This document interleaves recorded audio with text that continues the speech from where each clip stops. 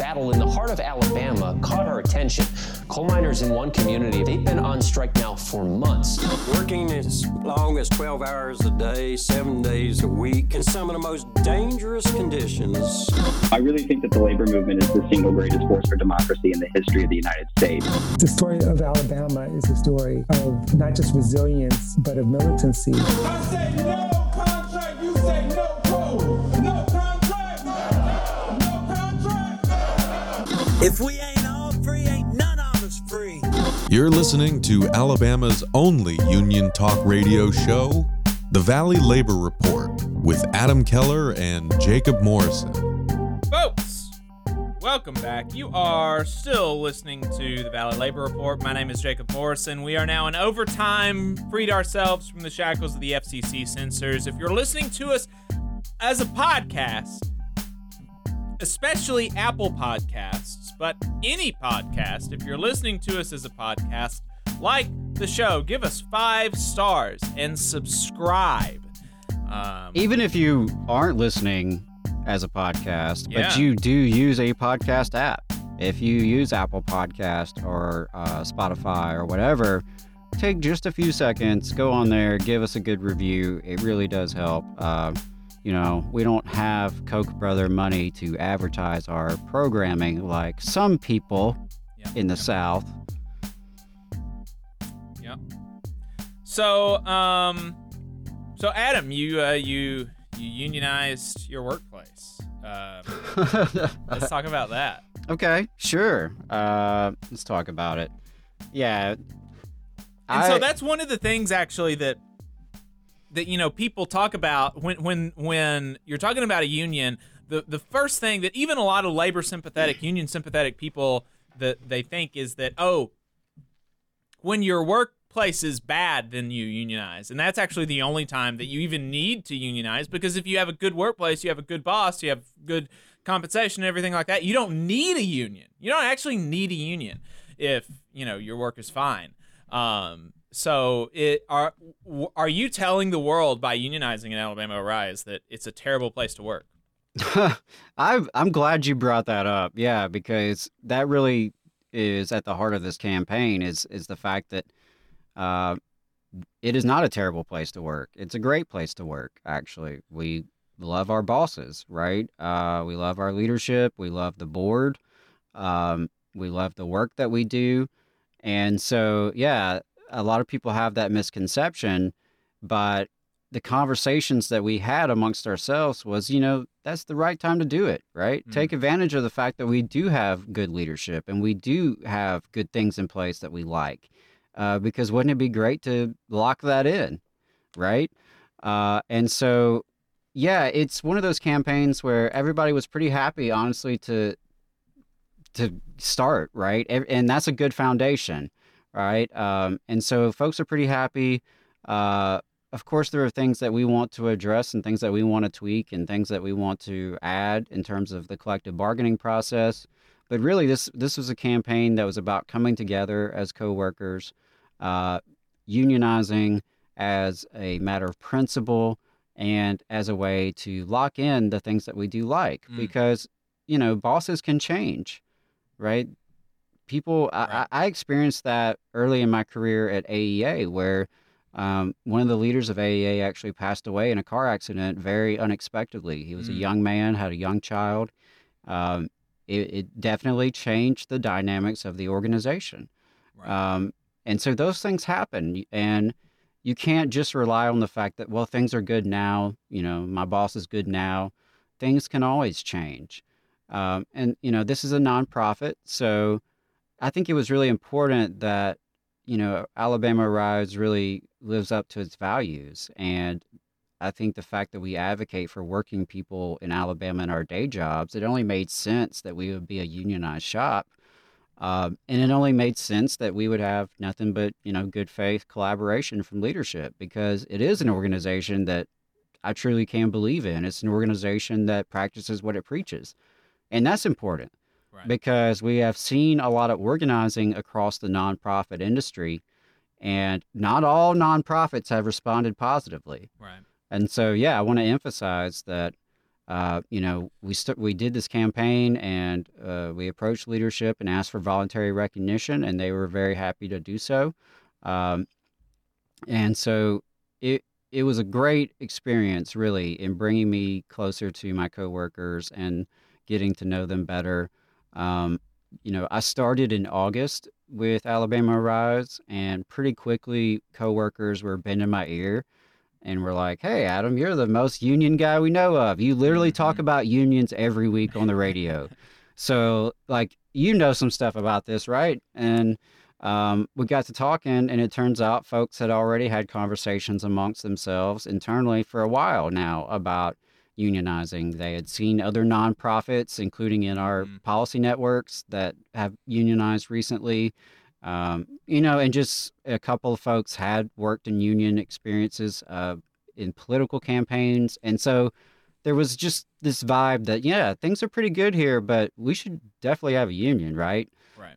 And that was kind of how the conversations got started. And so, as talking to some of those coworkers, we put together an organizing committee, and there were 4 of us, one from each of our 4 departments. There are 14 total on staff. So that was a really good, ratio, I feel like. It was easy enough for us on the organizing committee to assign our one-on-ones. And so just to get to the practical aspect of what happened is it started with conversations. The conversations became Google Meets every Sunday evening with the 4 of us as an organizing committee. And we were the folks who were interested in making this happen, and we're determined that we were going to make it happen. And so from there, we took the list of the employees, and we, had one-on-one conversations with folks and kept track of that. And, really proud that over the short campaign, it only took a few months because everybody working at a place like Alabama Rise shares certain values, or at least you would hope. And in this case, that's the case. So that made it a lot easier, right? I'm not going to lie to folks and say that the typical worker organizing campaign is going to be like this. But we came into it with 14 folks who are all interested in working for progressive policy in Alabama. All had at least some understanding that unions are positive, right? Maybe not tons of experience with them or how they work, but at least that understanding. And so, it was pretty easy to build from there. And in November, we held a card signing party at our staff retreat. And all 14 of us gathered in the hotel room and signed our cards and our union membership cards as well. So that's important. We not only authorized the union unanimously, we all unanimously joined the union. We worked with CWA, Local 3908 out of Montgomery. Shout out to their president, Luther Land, or I guess my president, Luther Land. He's been a great supporter, really just been cheering us on and offering any kind of support he could. Cassie with CWA is great as well, an organizer, gave us some experience, tips. And so, we're really excited to be part of the labor movement officially. We're proud to be part of CWA. Right now, where we're at, we did a joint press release last week, I guess it was, or this past week. When you get voluntary recognition, there is a 45-day waiting period wherein an employee can actually file an objection, more or less, and request that there be an official NLRB election, right? So you can do card check. That is possible, even under these current, laws. It's just that there are ways for anti-forces to push back against that. Of course, we didn't have that happen with our union. So once that time had passed, we felt really good about just going public, having a joint statement between leadership and the staff union. And now we're in the pre-bargaining phase. We're getting ready to jump into collective bargaining to negotiate a first contract. So where we're at now is just getting input from everybody. We're still doing our weekly organizing committee calls. We have grown our organizing committee by 2 people. We have elected stewards and bargaining representatives. And so right now we're just trying to gather everyone's feedback, get the input from folks. What do you want to see? What do you want to change? What do you want to protect? What are the things that you like, that you want to, keep it in writing, and for the long term? And it's a nonprofit, right? So we recognize that it's not the same as going up against AT&T or Amazon, right? Where there's unlimited resources just about.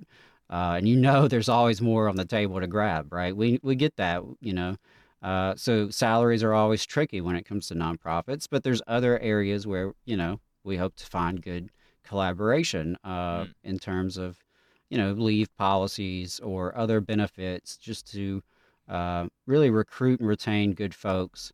And furthermore, we think having a union contract will help on that, right? Because the types of folks who want to do what we do, community organizing and policy work and advocacy, they want to do that in a union shop. And I'm proud to say they can do that at Alabama Rise as a union shop.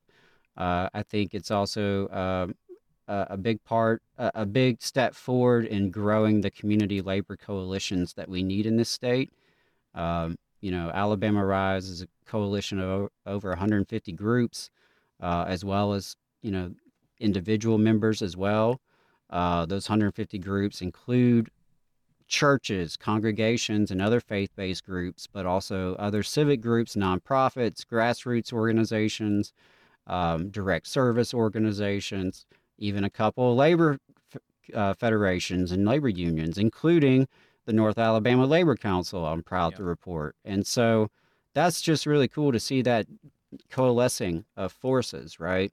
From the churches, from the community, from the neighborhoods, and from our unions. The more we join forces and push in the same direction, the stronger we're going to be.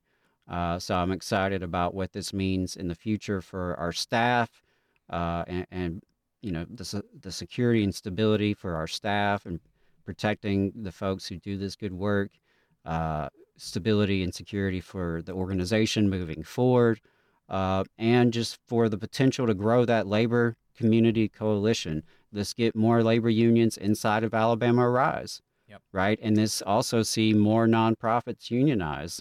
I would love to see that as well. So, we'll see. I hope that it inspires folks in other nonprofits to know that they can do this. It's possible. And like I said, I hope it really inspires labor unions across the state of Alabama to get engaged with what we're doing at Alabama Rise, because we're advocating for working people in Montgomery every day. That's what our labor unions are supposed to be doing as well, right? And so the more we can work together, the more we can accomplish. Yep. Have we got the folks from Kentucky on the line yet? Let's see. Let me check. How many are we expecting, Jacob? Expecting 2, I think. Okay. 1 or 2. All right. Cool. I think we got one in the Zoom. You want to give it a second?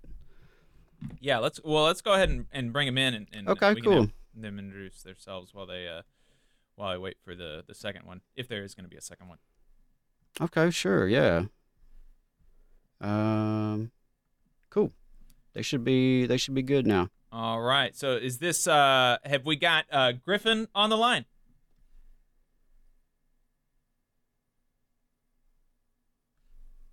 I can't hear them if are they talking? Can you hear me? Yes. Yeah. This is Fatu. Griffin is about to connect now. He apologized for being a couple of minutes late. Oh yeah. No worries. Griffin said that you'd be joining as well. I can't see the Zoom screen from here, so. But I really appreciate you taking the time to join, and I really am inspired by the work that y'all are doing at Amazon in Kentucky. Can you talk to us about how you got involved in the union campaign and what made you want to be a part of it? So last year, first of all, I'm going to talk about a little bit of my background so you can understand why this union is important to me. 12 years ago, I started helping the new immigrant that come to this area, Kentucky, Northern Kentucky and Cincinnati area.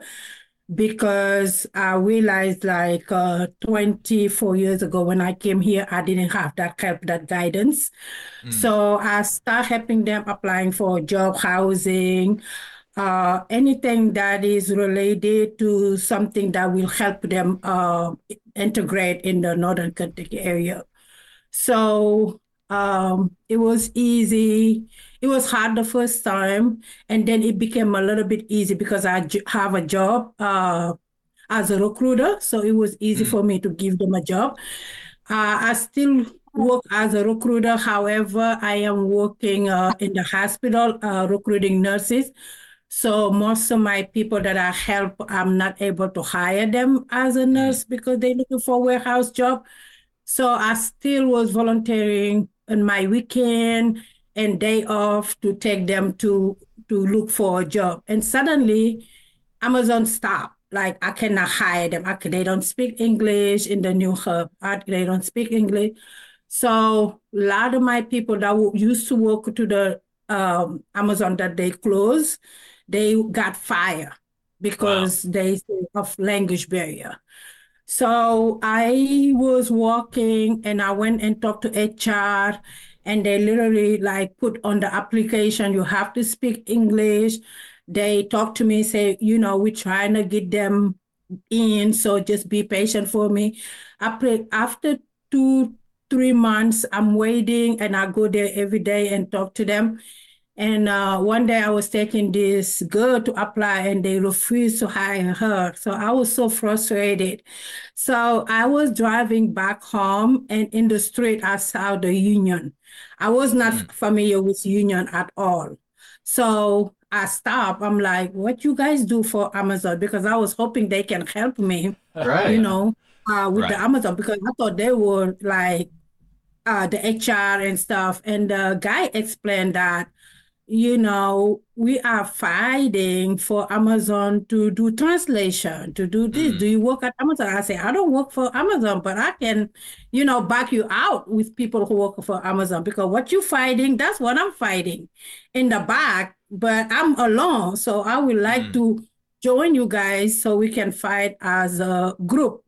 So that's when I got the decision to reach out to all the community leadership that I know, the African community, the mosque, the stores, because most people know me because the work I do behind the scene.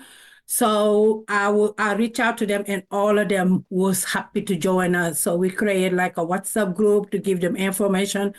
A lot of the immigrant people who were scared, most of them are still scared, but they still signing the card. They still doing the job behind the scene. They might not be, they might still scared to have like an interview like this or put their face out there, but they are behind us 100%, which is amazing, which they was not before.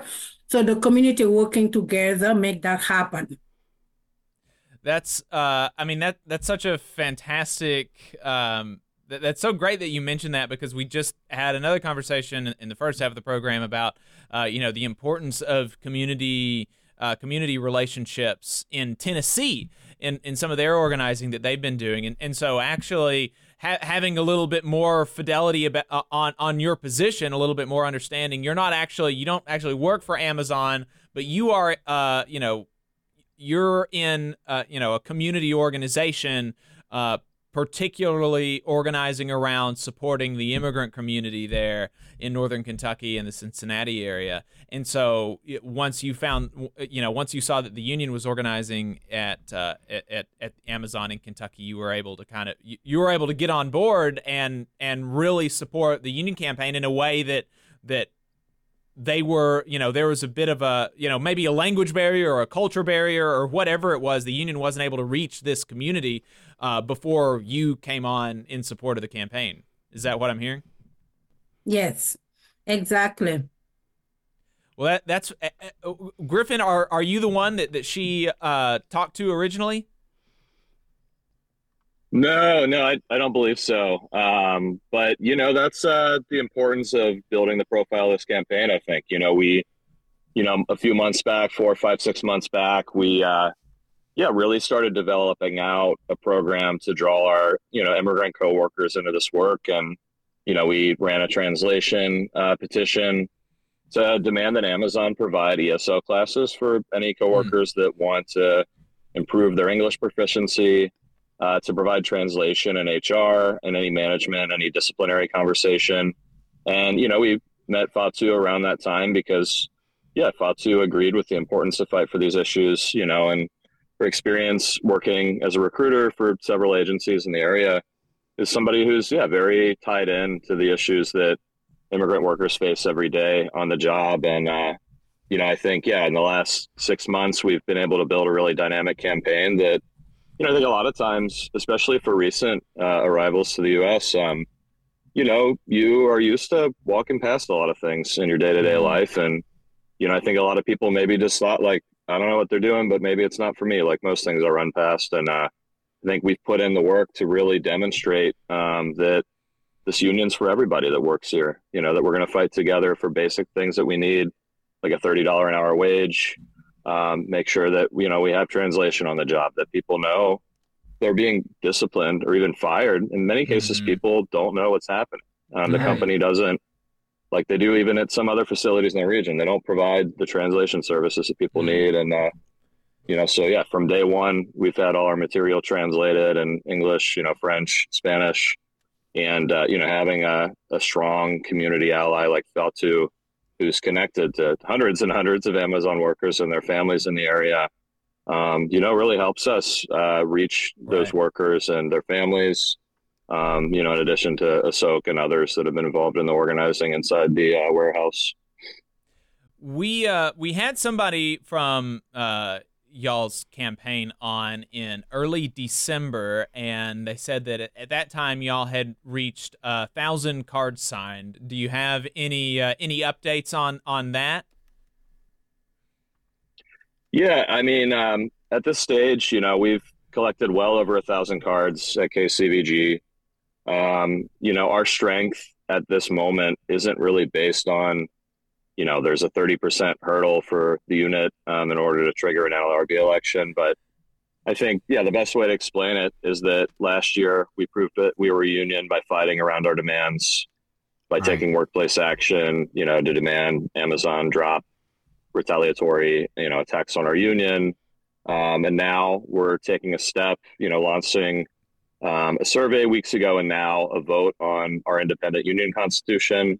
Over 500 workers in just the last couple weeks indicated that, they agree that, workers can afford to pay $30 a month, in union dues to fight for a decent contract, to fight for 30 and other things, that, our union should have the right to recall elected leadership, that our membership's the highest decision-making body in the union.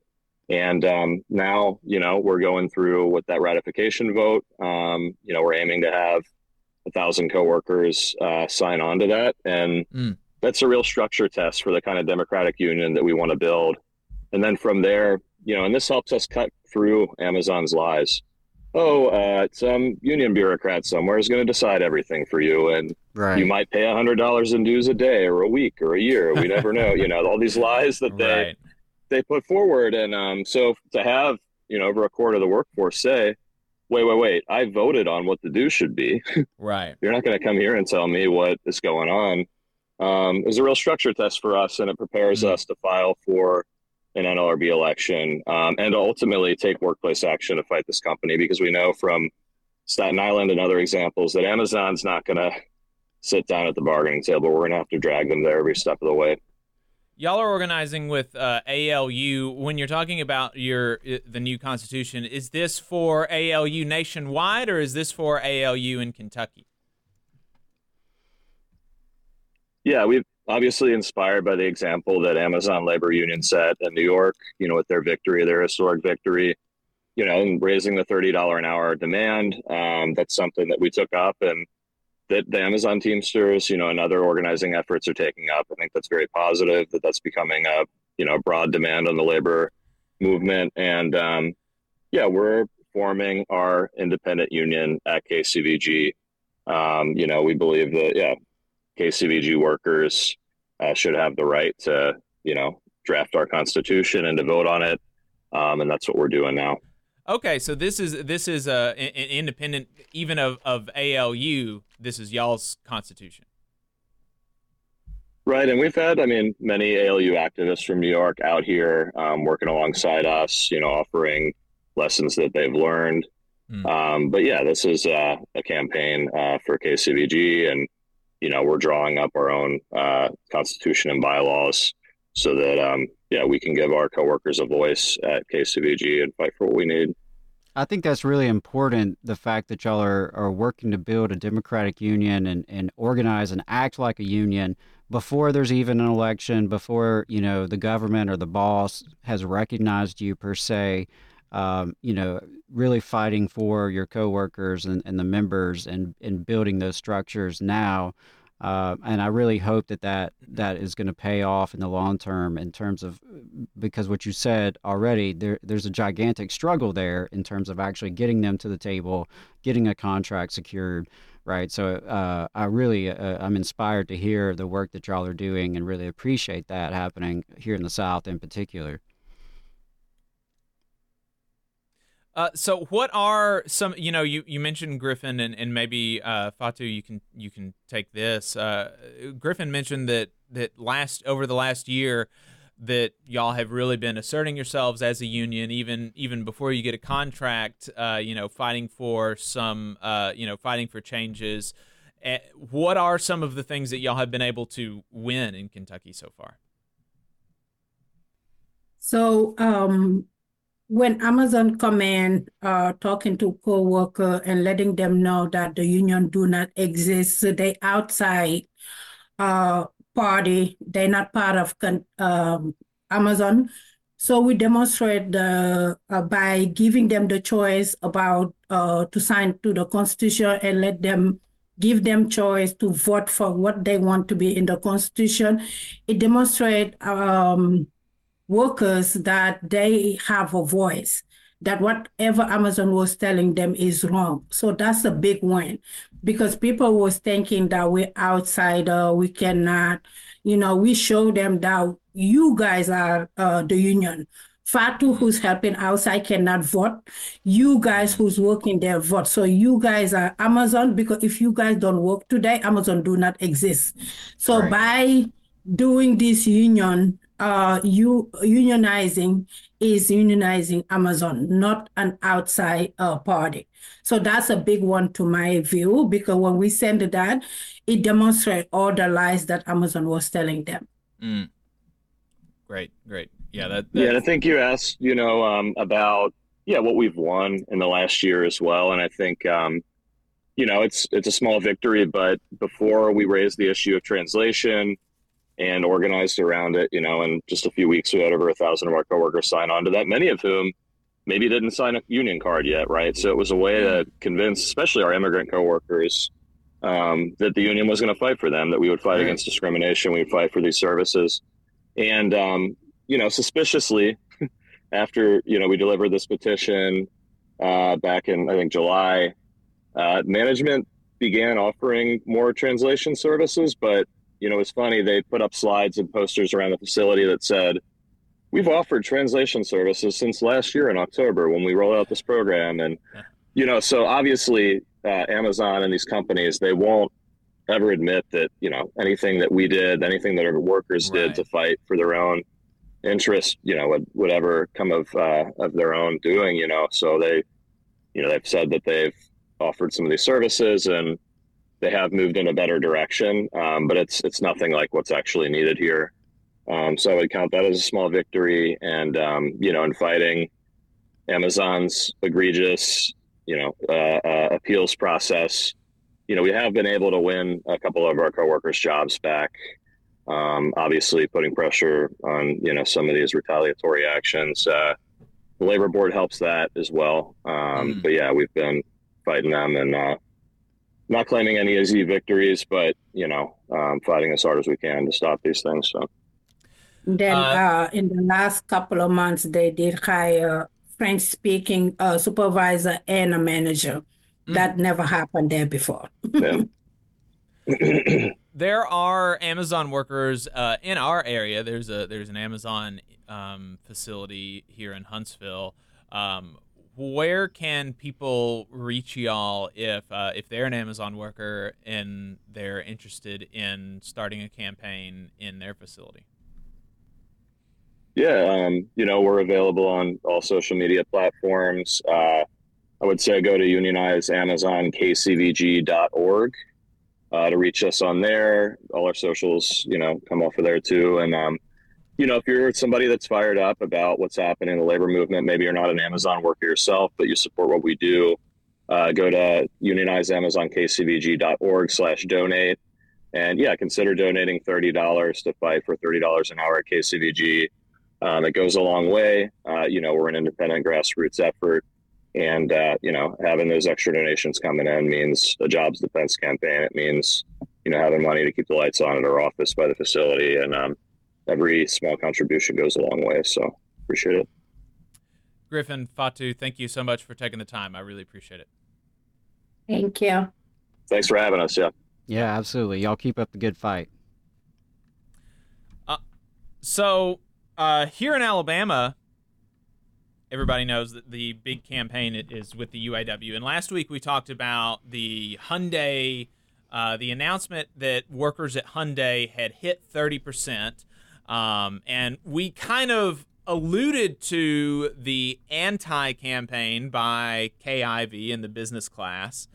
But we didn't really dive too deep into it. And so we wanted to spend some time this morning talking about that. And so right now in Alabama, there are probably some 3,000 or 4,000 auto workers that have signed cards, something like that. Almost 50% at Mercedes and 30% at Hyundai. And the Council of Bosses, the Business Council of Alabama, and Governor Kay Ivey, their response so far has basically, there have been four key points in their anti-campaign. And that is, one, that the UAW is an out-of-state special interest, and we don't like things that aren't from Alabama. The second is that unions are scary, and so under that, you've got some subheadings like you'll make too much money. That's scary. You'll have to pay dues. That's scary. And the employers won't be able to reward productive workers anymore. Very scary. Union's scary. So that's the second. Union's scary. The third is that you've got it good, actually. You should be thankful that we allow you to exist in this state and have a job. You're welcome. That's their argument. Your life shouldn't be any better. That's number 3. And number 4 is they're raising the specter of Detroit with the explicit argument that the UAW is responsible for the decimation of the auto industry in the United States. So those are the four main pillars of their response. Out-of-state special interest, union scary, you don't deserve a better life, and raising the specter of Detroit. So we're going to respond to those. And first off is that the UAW is an out-of-state special interest group. And that is something that's word for word out of Kay Ivey's op-ed. It harkens back to, the outside agitator slur in the right. civil rights movement, right? We're all a part of, whether or, we're part of the same country, part of the same class, the working class, right? So I, have got much more in common with a worker from Michigan than I do with Kay Ivey. With Kay Ivey, right? So that's one thing. Just on its face, it's kind of a silly thing. The UAW is an obviously American institution. And so whether or not the UAW is headquartered out of state, not super relevant. But it's also worth noting that particularly in Mercedes, there has been, ongoing and sporadic union activity basically since the plant opened. And they've had an organizing committee there for years. And so when the momentum started to pick up around labor, particularly after the UAW's contract, it was not the UAW that reached out to the people at Mercedes. It was the organizing committee at Mercedes that reached out to the UAW and said, we are interested in unionizing. We think that we have a real shot right now, and we want to take advantage of it. But But we feel like we've gotten screwed by the UAW in some of our former campaigns. We feel like we have not been in control of it. We feel like the investment hasn't been there, and we've really been left in the lurch. And so we have to have your commitment that we're going to be in the driver's seat of this campaign, the people at Mercedes, and that that as long as there's interest here, y'all aren't going to leave us in the lurch. And the UAW agreed to that. And the workers at Mercedes said, if you don't agree to this, we're going to form an independent union. Okay, so obviously, particularly at Mercedes, saying that this campaign is being pushed by out-of-state special interests is just so far from the truth that it's hilarious.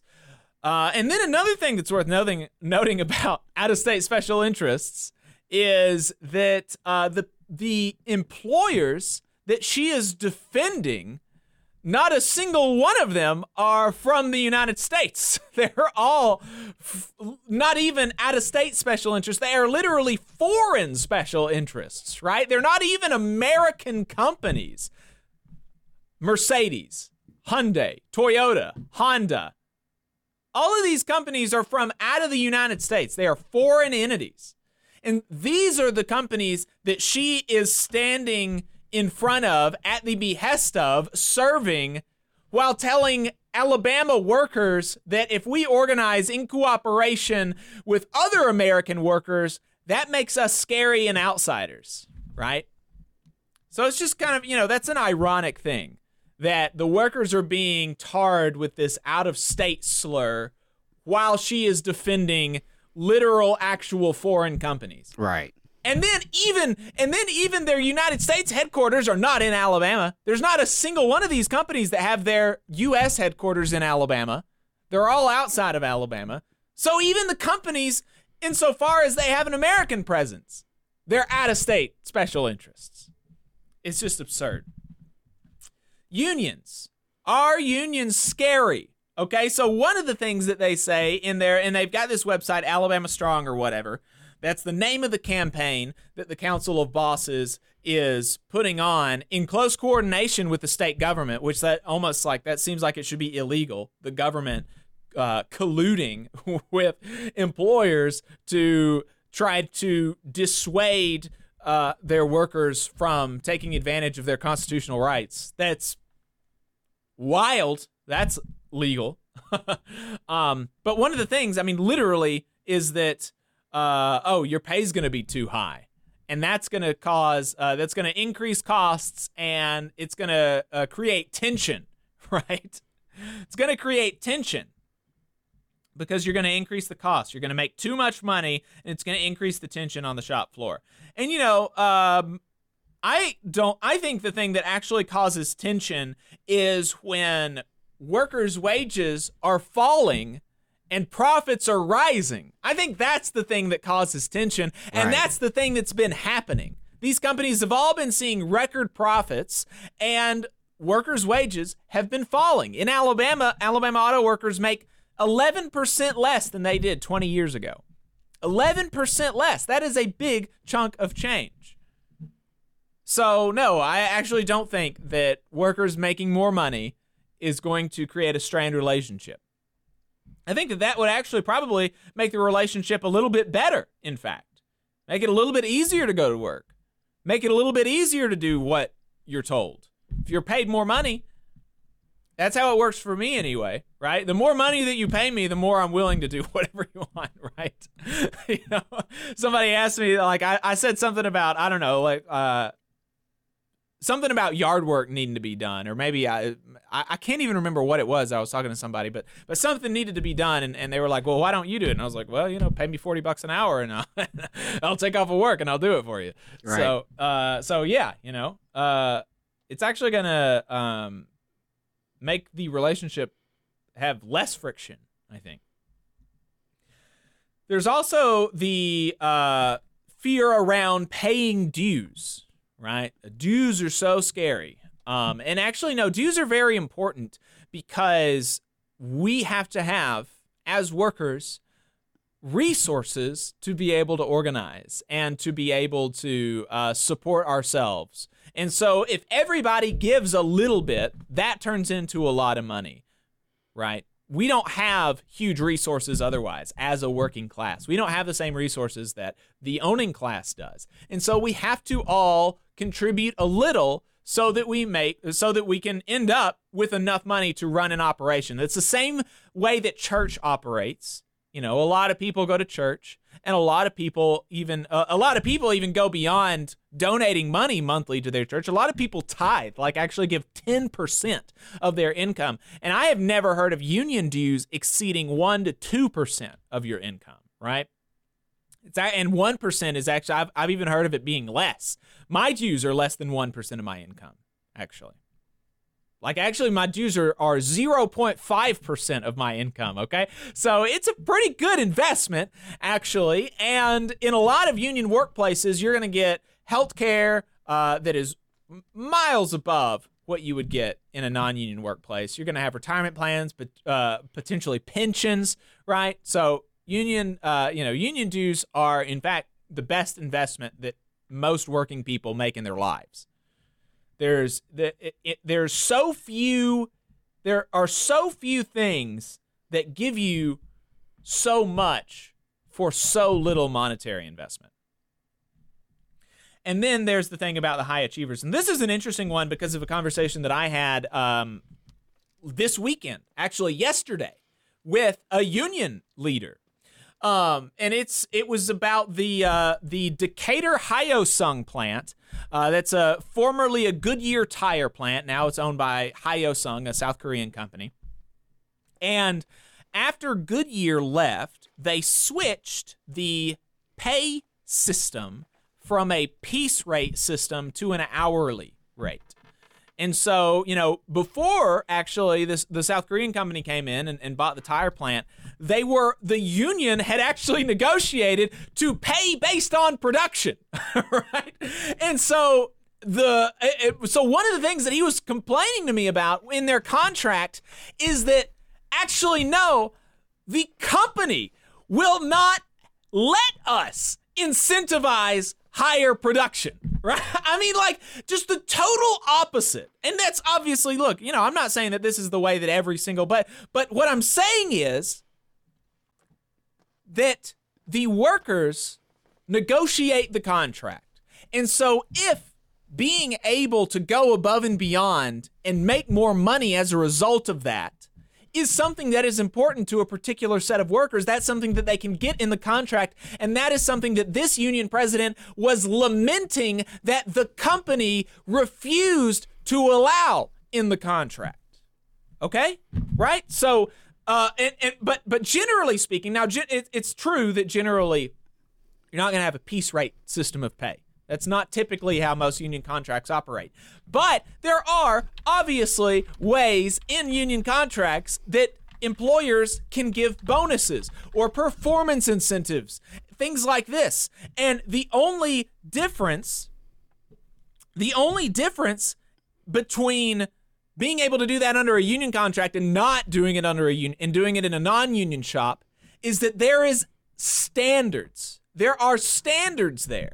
Right? And it's not all willy-nilly at the whim of the boss, subject to favoritism. There are standards. And so, that's the thing that actually employers don't like, right? Because the employers want the unilateral authority to be able to do whatever they want, whenever they want, and reward or punish anybody for any reason, right? And that's the thing that they don't like. That's the thing that they're concerned about. And also, Adam put in our note stock a very good point. Here's a question for anti-union people.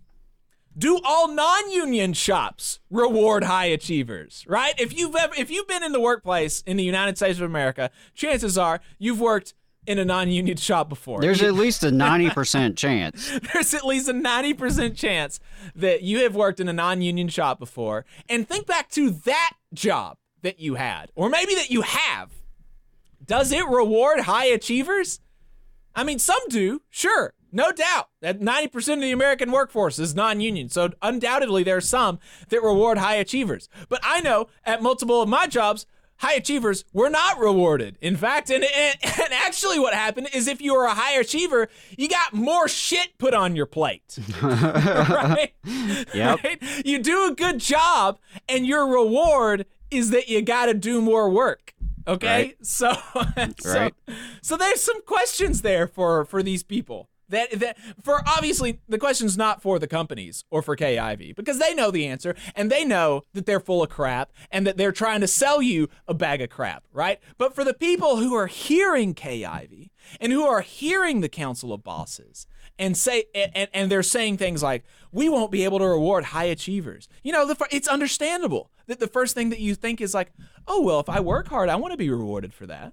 That sounds good. Well, you know, just think about in your non-union job, are you rewarded for hard work? Right. Is Mercedes and Hyundai really rewarding high achievers right now? What's stopping them from that? It's not the union. Right. Yep. They have literal unilateral, they can do anything that they want without the union there. And they're not doing it.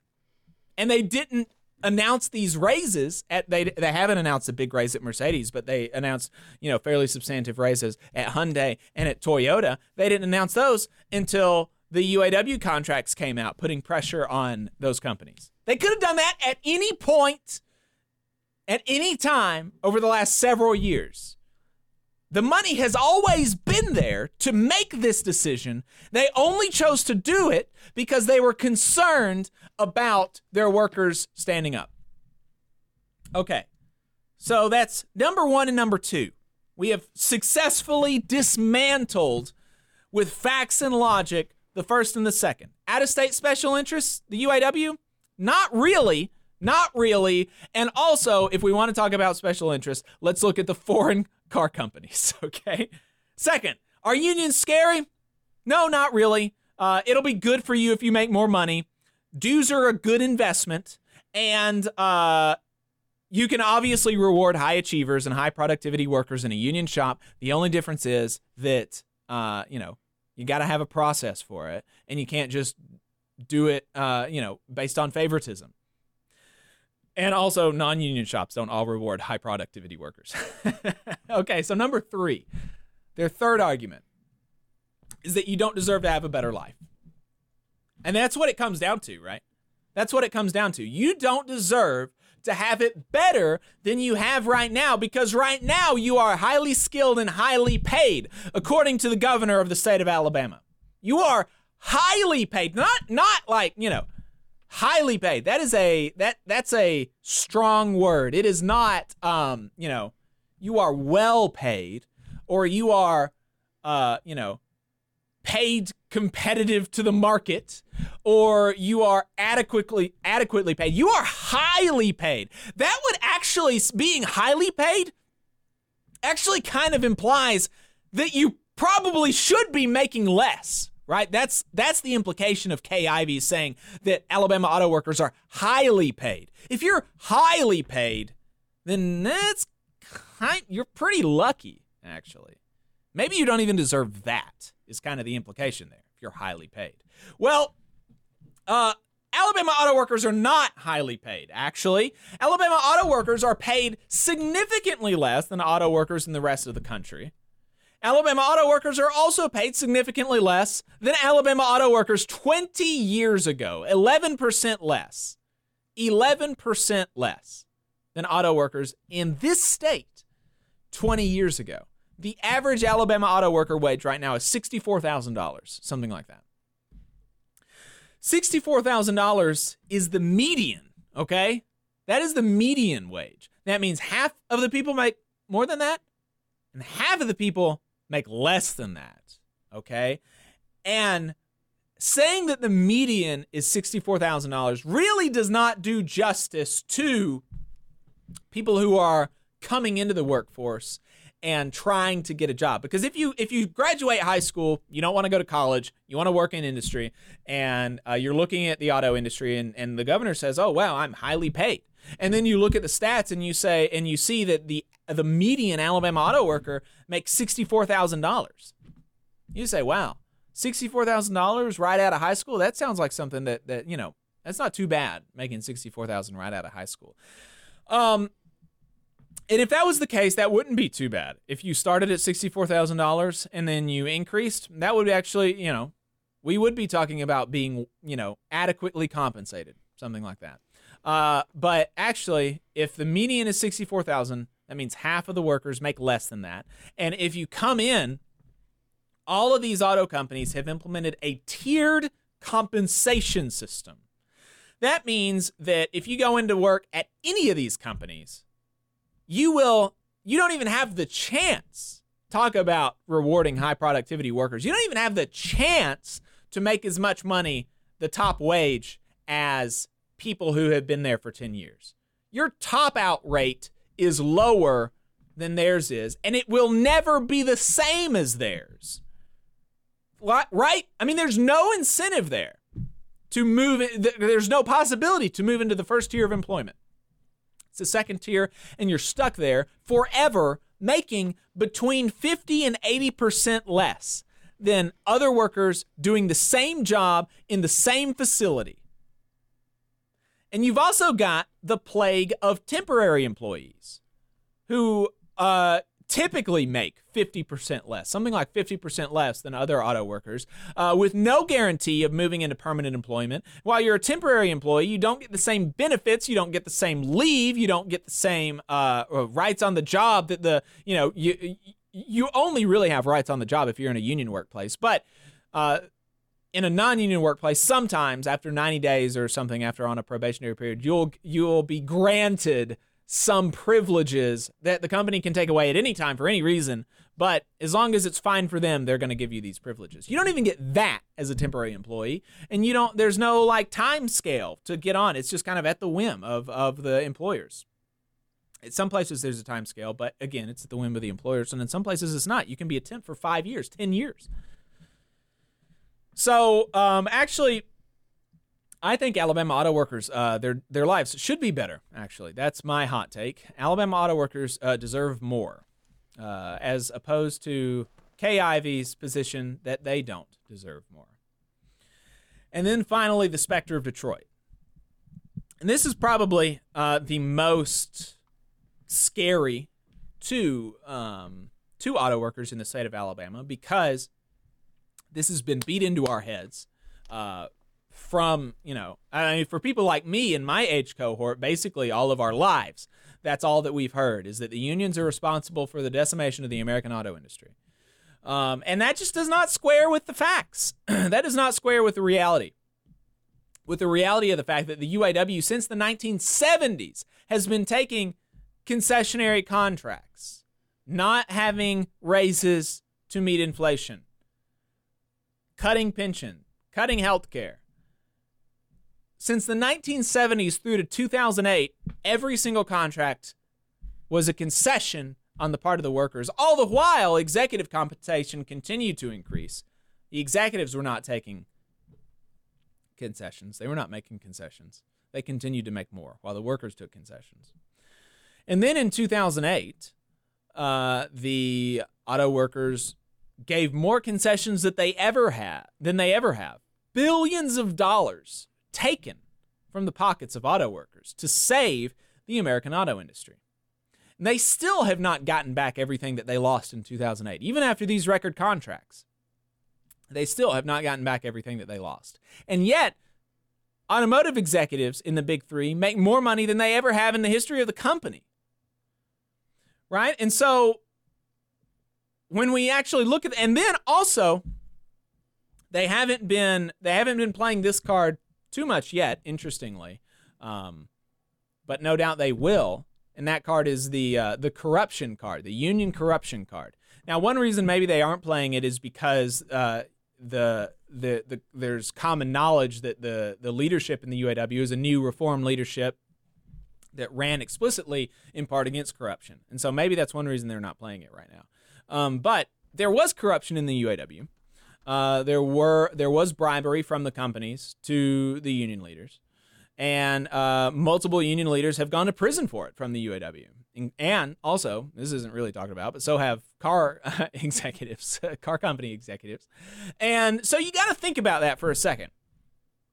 and think about that in the context of the talking point that unions are responsible for the decimation of the American auto industry. Okay, so you've got this talking point. Unions were so greedy that they took so much money from the companies that they went bankrupt.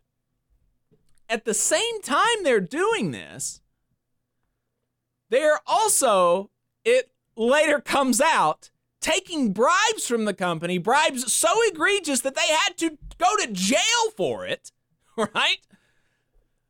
And so then if you think about those at the same time, that kind of becomes hard to square, right? What is going on here? The companies are bribing the union to take so much money from them that they go bankrupt? Is that what's going on? No, that's not actually what's going on. Right? The car executives are bribing the UAW leaders to take more and more concessions, to not fight on behalf of their members. That's what actually happened in reality. Okay? So no, the UAW was not, you cannot make the case with the facts. You cannot make the case that the UAW was responsible for the decimation of the auto industry.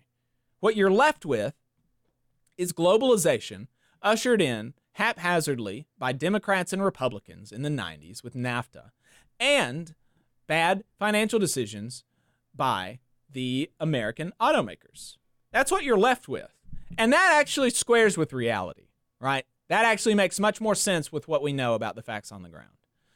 So those are the things that, those are basically the four things that the campaign is centered around right now. And those are things that you should think about as they make these arguments. It's also worth knowing, going back to the third point, that you don't deserve a better life if you're an American auto worker, thinking about the safety issue. The safety issue is huge. Alabama auto workers are in much more danger than auto workers in the rest of the country. And so, the way to address that is a union contract, a safety committee, real safety protections in your contract, because the company is not going to do it on their own. And the state of Alabama has no safety department and no safety inspectors, so they're not going to help you out. And the federal Occupational Safety and Health Administration is so overburdened and understaffed and underfunded that they're probably not going to be able to help you either. So you got to do it yourself.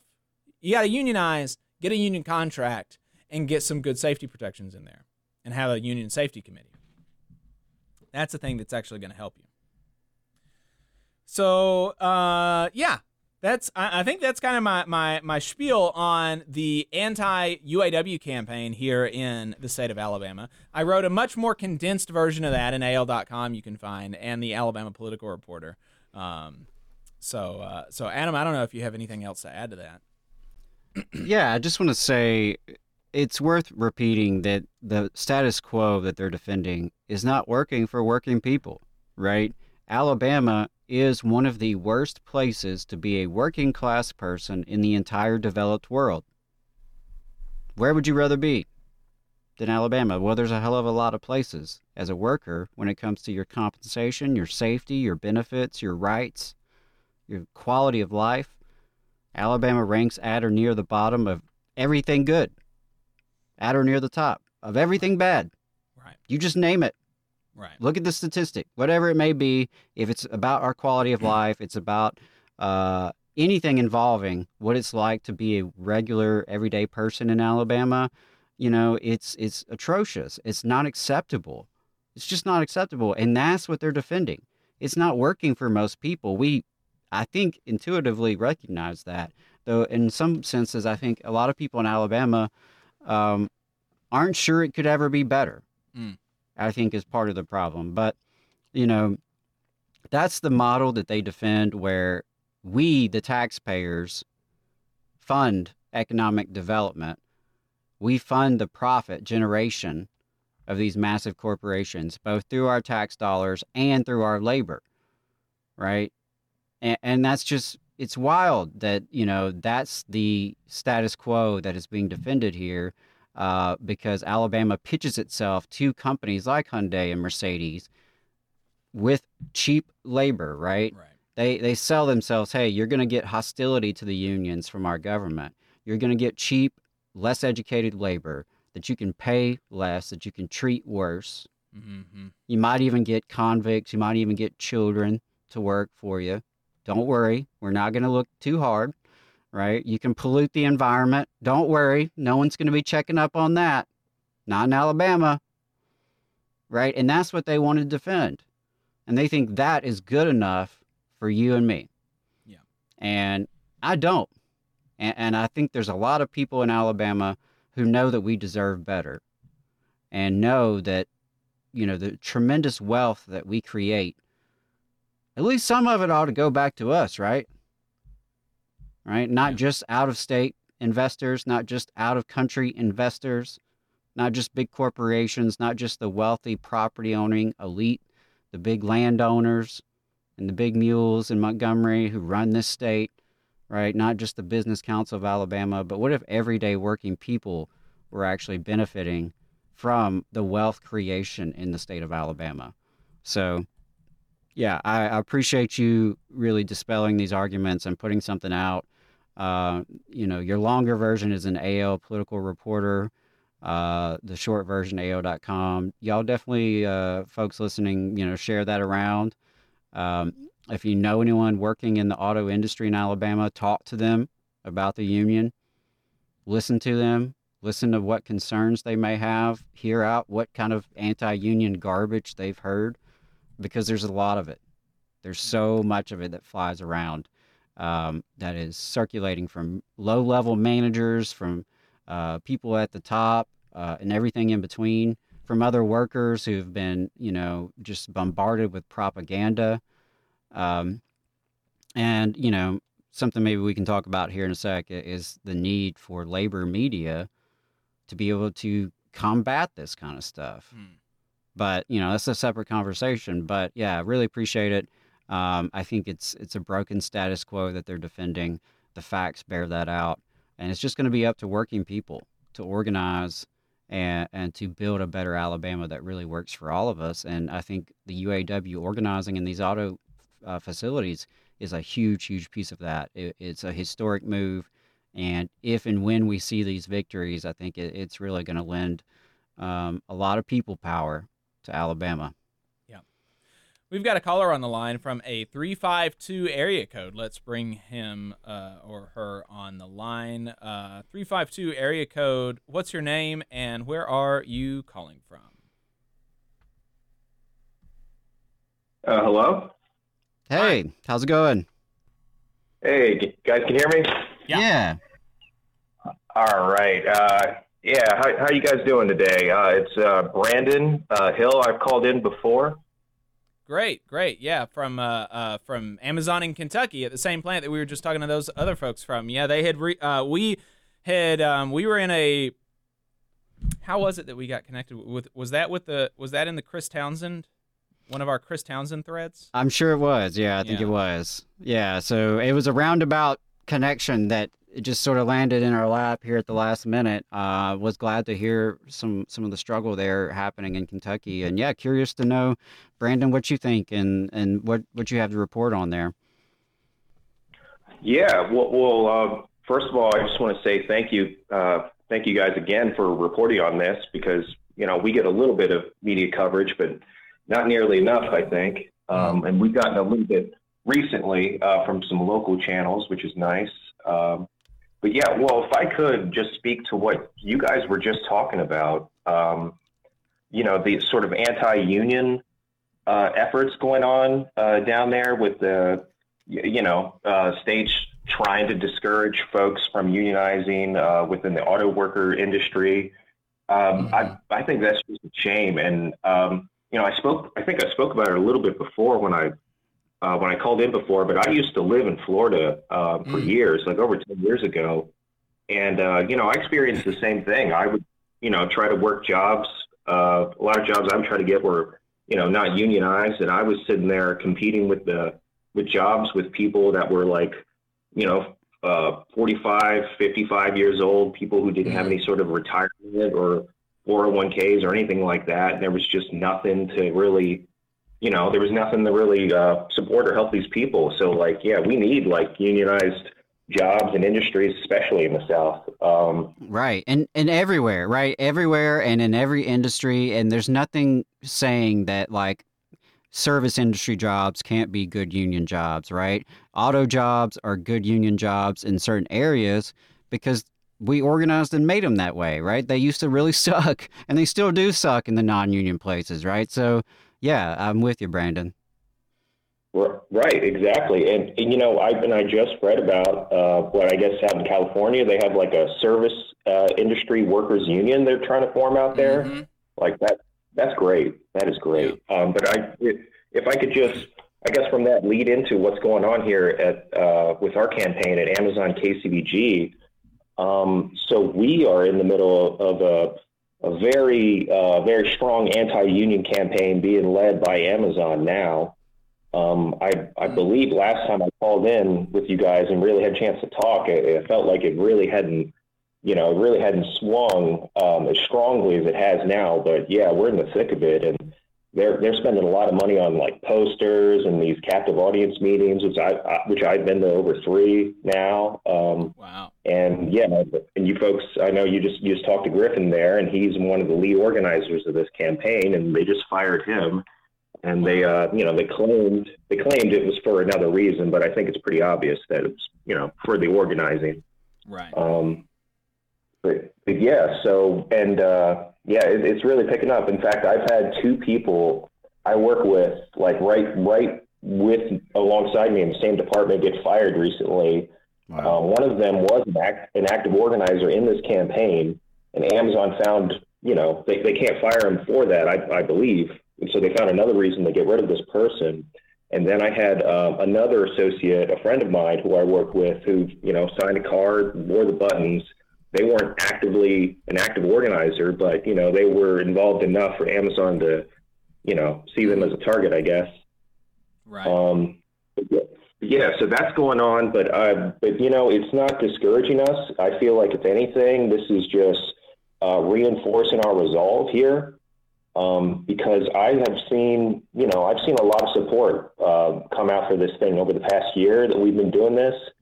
And I feel like, I haven't had a chance to see this whole interview you guys just did, but I'm sure they talked about how we're in the process of writing our Constitution. We're in the process of voting on that now.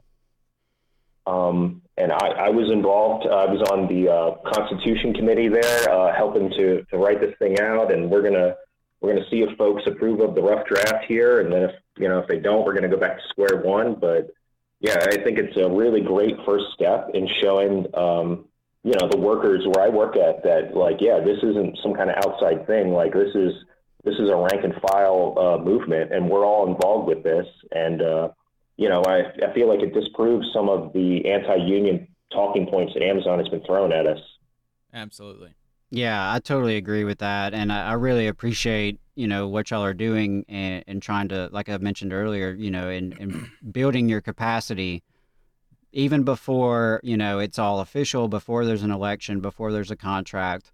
And I think that's something that workers are going to have to do, right? We're going to have to organize it and build our unions even before they're legally recognized. Before we get to an election, we have to act like a union.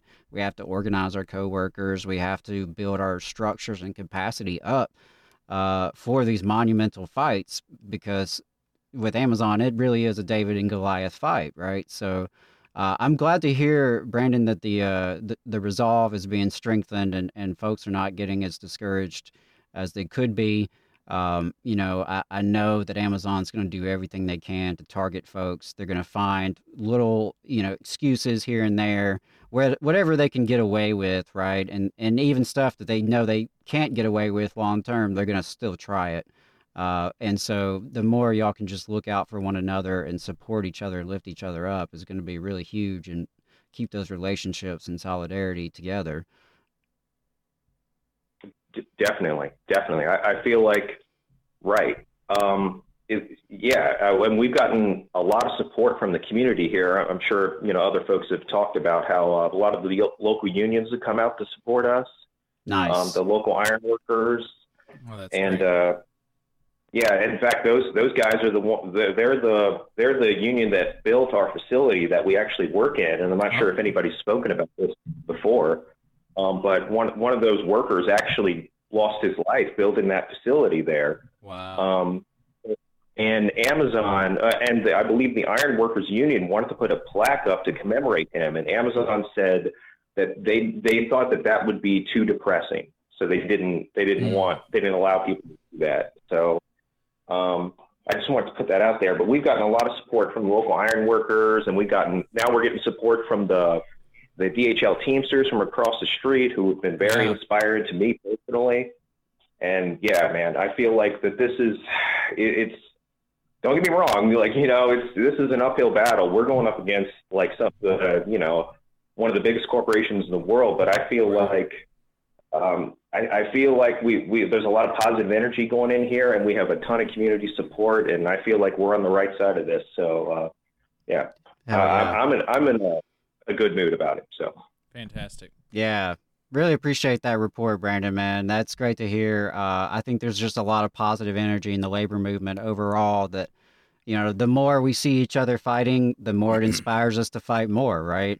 Yeah. And so I think that's great to hear that locals in the area are coming out and supporting y'all. That's what it's going to take. We all have to pitch in and contribute where we can so we can win these victories. So keep up the good work and definitely keep us posted.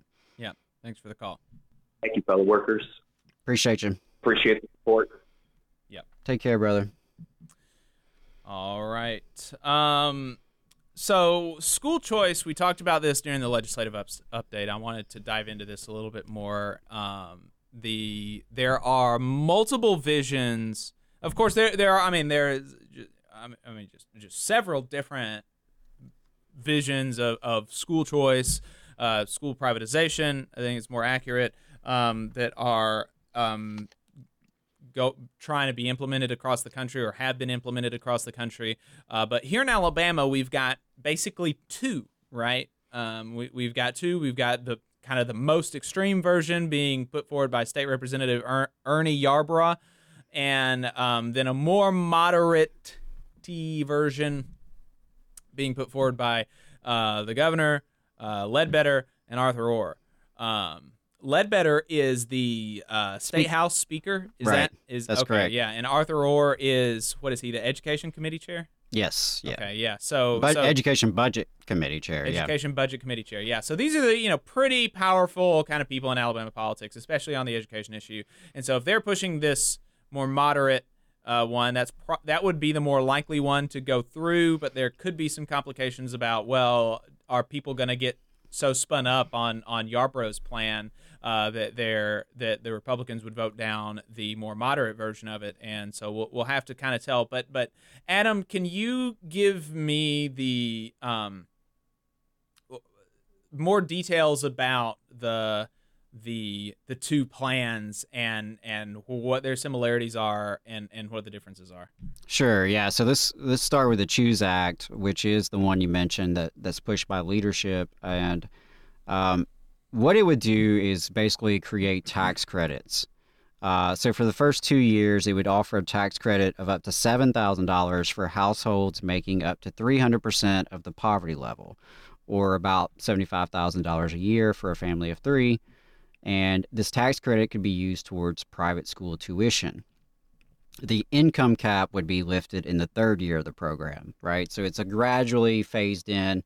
Not every family is going to be immediately eligible for it. My understanding is also that special education students will also be eligible in this first early phase in. And so the governor's calling for about $100 million to fund this off the first year. And naturally it's going to raise. The other bill being pushed by Yarborough is actually a little bit more expansive. It's got less of a phase in. It's got less of a cap.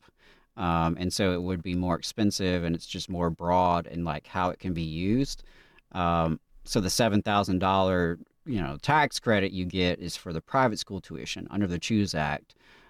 It's a smaller amount, I believe, a $2,000 amount for homeschooling. Whereas my understanding with the more extreme bill is it's just like, here's the flat amount, whether you're homeschooling, whether you're private school, it's a lot more flexible in terms of what it can be spent on. So it's definitely more extreme in terms of its cost to the budget, in terms of its overall, privatization aspects. Something that's worth noting is that the governor also mentioned, like in her State of the State address earlier this past week, that she wants to have the highest teacher salaries in the South and wanted to increase the starting salaries for teachers. And so you can kind of see what's happening here is they're dangling higher teacher salaries in exchange for more school choice, more school privatization. Alabama already ranks in the top 20 in terms of school choice, by the people who, create these lists, right? And we're not in the top 20 when it comes to teacher salaries, let me tell you that much. Our per pupil funding, for sure, right? So because the state of Alabama already has charter schools that are legalized, the state of Alabama already has the Alabama Accountability Act, which is a voucher-like program. It's private school scholarships. It's also a tax write-off for wealthy donors who want to give to these programs. And so that has already cost the Education Trust Fund budget hundreds of millions of dollars over the past decade, and already, funneled public dollars into private pockets. And that's ultimately what this is all about. It's going to be interesting to see if the far right will be satisfied by Governor Ivey's bill. It does touch on state accredited private schools, as my understanding. So like I said, it's a little bit more restrictive in what the money can be spent on and where it can be directed, and more limited in its rollout. And so will that be enough to satisfy the school choice extremist? And they're out there. They have been pushing for a very long time to destroy public education. Ultimately, you have kind of a coalition. You have the big money interests who stand to profit. And so you have capitalist interests who see public education as a potential pool of money to tap into, right? And then you have the reactionary segregationist ideology that is motivating so many of these forces behind this, pushing for religious fundamentalist instruction, right? They want to be able to indoctrinate children, and you pay for it as a taxpayer.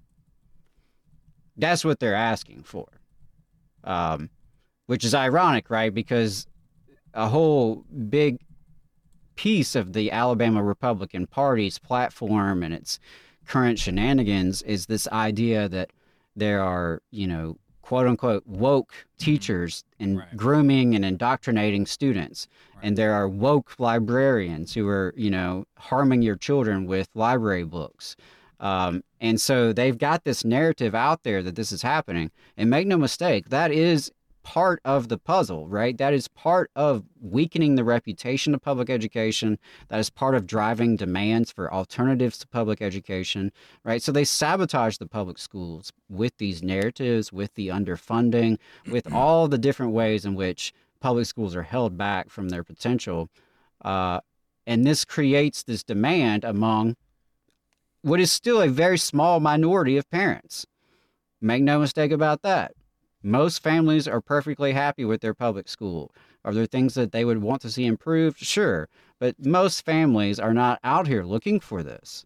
And that's even where it's available, because in some of the Democrats in the legislature have made this point. Hey, there's a lot of counties that don't even have alternative schools besides the public schools. There's plenty of places where there is nowhere else to go. So, is this even going to provide a choice? Now, the other concern, and we talked with Dr. Josh Cowan, what was it, 2 weeks ago or a week or two ago. And I really recommend you check that out if you haven't seen that interview, because he absolutely, did a great job explaining the scam behind these voucher programs. But kind of to that point, I'm concerned that there could be an influx of new private schools. Bubba's Bible School opens up down at the strip mall to try to take advantage of these, tax subsidies, basically, right. Which, that is a real concern, I think. We know that this is not about improving academic outcomes for children. That's not part of it. Right. And increasingly, the proponents don't even try to pretend that's part of it. What I'm noticing a lot more and more, it's about reactionary ideology. It's about, it's the fundamentalism around free market. And, well, this should be a, free market institution just like anything else. And you should be able to choose and purchase and shop on the marketplace for your child's education just like you do their tennis shoes. So there's that ideology aspect behind it. But also this, phenomena referenced earlier about, quote unquote, woke socialist agenda. That's literally in the Alabama Republican Party's platform this year, is that there is a woke socialist agenda that is being pushed through our public schools, through our public libraries, and that they have to combat that. Of course, it's not even in touch with reality. Right. They couldn't explain what they mean by that if you asked them. These people have never read Karl Marx, actually. They don't know what it is they're even talking about. Right. It's just euphemisms, right? And you can fill in the blanks in your own mind. Whatever group of people you don't like, whatever group you have some bigotry against, you can associate it with it. Now, Adam, as we're going down, I want to back up just a little bit and get maybe just a bit more fidelity on the Choose Act. And then I want to go into how the AEA is responding to this or might respond to this. So on some more details on the Choose Act, just for a reference, how you said it would earmark basically $100 million. How much is the education budget in the last year or for this year? What is it slated to be? Isn't it like $8 billion or something, somewhere around $8 billion? Yeah, so it is definitely in that neighborhood. Let's see if I can find it real quick. And then the more radical version of school choice, Yarbrough's bill, that is projected, or at least a previous version of unlimited universal school choice, was estimated to cost, $550 million? Yes, it was several $100 million more than, what we're talking about with this Choose Act. But again, this is the initial roll-in, right? It only grows more expensive over time. That was my next question, is you said that it grows more expensive over time. Is the increase in the cap of $100 million, is that increase an automatic ramp up built into the act where, if you do nothing, the default in the Choose Act is that in year 2 it goes to, just a number, let's say 150 million, and then the year after that it goes to 200? Or is it that the Choose Act is being introduced as an introduction with the implication that we're going to come back down the road, and if this is working, we're going to do another bill? No, my understanding is it is phased up as it's phased in, right? And so those increases will be built into it. 100 million is where it starts, but will, by the definition of the bill, increase. And so will it increase to the ultimately the more radical universal 7,000 anybody for anything, no grade accreditation at all? That's hard to say. Honestly, that is hard to say at this time. I think it's a little early right now. It's going to take some real analysis to figure out how much would this actually cost, and it gets kind of wonky, especially with them classifying this as a tax credit, right? And I just want to say on that note, we could just do a child tax credit for every family in Alabama, similar to the pandemic era federal tax credit. A lot of states have done that kind of thing, and it's very successful. Yeah. It is very successful. It turns out if you just give families a little extra cash, they will spend it to help themselves, and it grows the economy, and they're a little bit less poor and a little bit less desperate. And, that would give families a resource, and if they decided to spend it on private schools, okay, whatever floats your boat, right? But that seems to be, to me, a much more common sense proposal, but that wouldn't achieve the objective of weakening public education, because again, remember that for the folks pushing this stuff, they don't actually believe in such a concept as the public. Right. So that is where, we have a big problem. And so the people that are basically tasked with defending public education is the AEA. Ultimately, that's who it's going to fall to. You said that you got an op-ed recently from their journal about this, about school choice, the issue. What is your read on the tack that they're going to take this year, this legislative session? Yeah, so the Alabama Education Association is the biggest education group, right? They represent the majority of the employees in the state. Of course, so they're not the only group, right? The school superintendents have their own organization. The administrators do as well. The school board members do as well. And those can be quite powerful in their lobbying presence. But yeah, the Alabama Education Association, ultimately, it's going to be whether or not they can lead the fight in defeating this. And as we've talked a little bit about on the show before, their approach in the last several years has been to be friendly to the Republican supermajority. And by friendly, I mean basically play possum during the legislative session, not put up too much of a public, fight, and during campaign cycles give millions of dollars to Republican candidates. They gave some money to Democrats as well, but basically their approach was whoever was most likely to win is who they gave money to. I mean, it's a pretty simple buy your influence kind of scheme. And so arguably, they've seen some success with that, right? Because from 2010 to like 2015, 16, they got their ass kicked tremendously on every front. That's when the charter schools were legalized. That's when the Accountability Act was passed. That's when tenure was watered down. It's when a second tier of retirement pensions were created. It's when Alabama had some of the steepest cuts to K-12 education after the recession of any state in the country, and on and on and on. Right? So for like 5-6 years, they got their ass totally handed to them. So they took a different approach, which was, if we can't beat them, we'll join them. And so we'll play nice with them. We'll give them lots of cash come campaign season. We will hopefully buy enough favor that they'll kind of leave us alone every year. And we can keep growing the budget and growing teacher salaries. And so they've had some success over the last few years in doing that, arguably. The budgets have grown. Salaries have grown. There hasn't been a huge expansion of school choice in the last few years.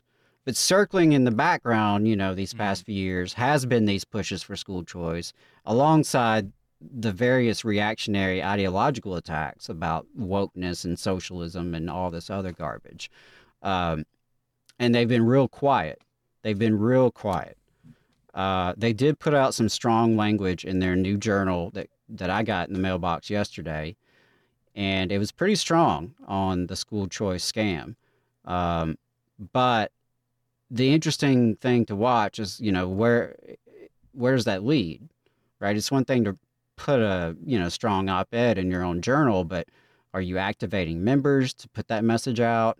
Are your members going to be expected to call legislators and email and show up in Montgomery?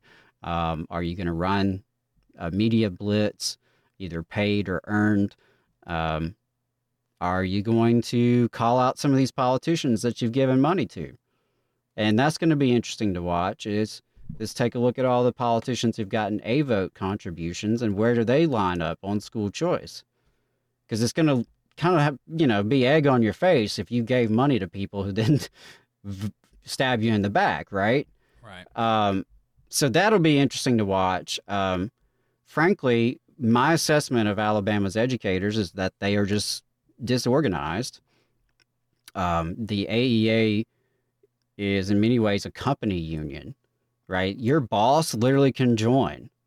Your principal, your superintendent, your HR director, they can join the association.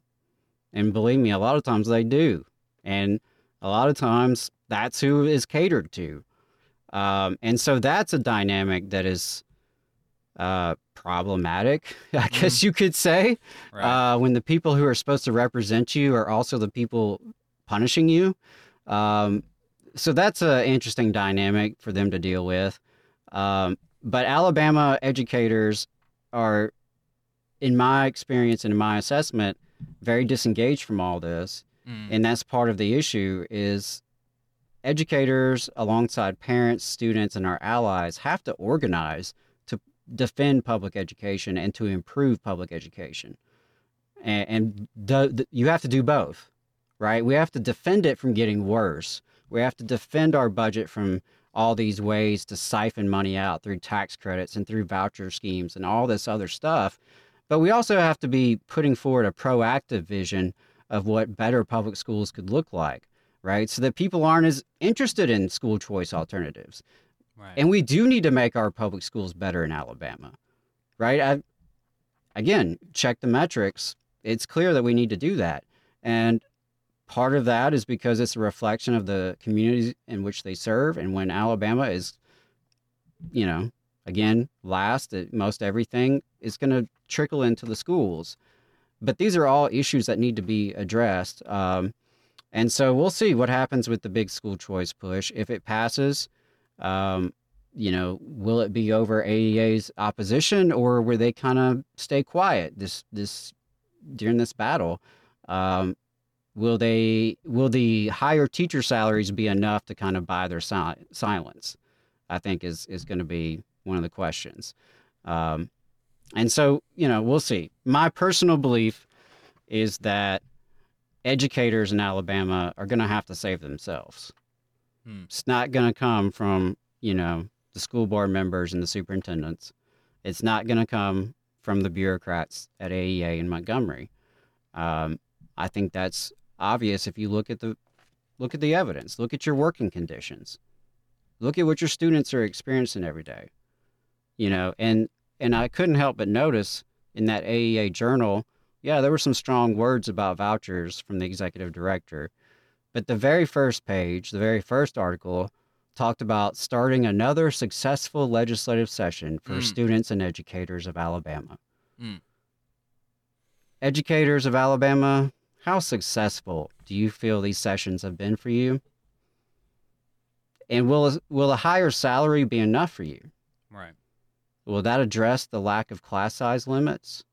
Will that address the broken playgrounds and the moldy ceilings? Will it address the planning time that you're not getting, that's being violated repeatedly without consequence? Will it address the terrible working conditions so many of our educators are experiencing in so many schools across the state, the high turnover? I'm sorry, but I don't think salary alone can cut it. And I've always believed that, and I've believed that since, I called out Superintendent Casey Rudensky in the Huntsville Times years and years ago, and he wanted to do that same thing and make it a salary issue. Right. But it's not just about salary, right? There's a lot more to it. And I've talked with probably hundreds, if not well over 1,000 educators in my life. And they all wanted to be paid better, but they all wanted to be treated better. They all wanted the tools and resources and capacity to be effective at their job. They wanted justice for their students. And I don't see anyone really pushing for that, right? And so there's a lot more that we could be doing. And my advice, my suggestion, my open call to educators is to learn from what folks have done in other states. And I would encourage the most forward-thinking educators in this state to organize a caucus amongst themselves that can operate both inside and outside of these institutions, and develop this positive vision of what public schools in Alabama could really look like, but will only be achieved if there's a real movement behind it. And so educators have to come together. I would encourage educators to learn from the Chicago Teachers Union and the Caucus of Rank and File Educators, or from the movement of rank and file educators in New York, or from the Red State Revolts, right? From Arizona to West Virginia to Kentucky. It's not a secret. It can work. It can work. But educators have to kind of seize the day. And I know that you're tired, and I know that you're busy, and I know you're demoralized. And so are auto workers, and so are Starbucks baristas, and so are all of us, right? We're all tired. We're all busy. We're all demoralized. But that's my belief, that schools in Alabama are always going to be under attack. They're never going to get better until the educators band together with the parents and the students and the community allies and really change the dynamics. Why don't you have collective bargaining in this state, and why isn't anyone asking? Why don't you even have paid parental leave in this state? A profession that's 80% female, and you don't even have maternal leave. Right. In the year 2024. It's ridiculous. So, one more thing that I think we should just say on the AEA strategy to combat this is they have recently brought on a Republican political consultant to help them message their anti-school choice campaign. So, well, that's interesting. I mean, and they're doing a delicate dance of trying to appease conservative rural whites while disproportionately relying upon their black membership. You go to AEA events, and it's going to be heavily African American in terms of who's actually participating, who's actually serving in local officer roles, who's actually serving as building reps, who's going to the delegate assembly. It's disproportionately black folks who are joining and participating. But at the same time, politically, they are trying to cater to a much more conservative rural white base that they have been really, struggling to recruit and retain in their membership. While also, I guess, trying to make peace with the political realities in Alabama. And I get it. But, that's the approach they've taken. And I don't think that it's sustainable in the long term. Right. You go to bed with snakes, eventually you're going to get bit. Yep. All right. That's going to be it for us this week, folks. Appreciate your time. TVLR.fm/donate. Make a one-time or monthly recurring donation. Find us, TVLR.fm. Subscribe to our newsletters, Last Week in Southern Labor and Boss Watch. Subscribe, like the stream on your way out. Subscribe to the channel, like the podcast. Give us a 5-star rating if you haven't. Appreciate everybody's time. Y'all have a good one. See you next week. Solidarity, y'all.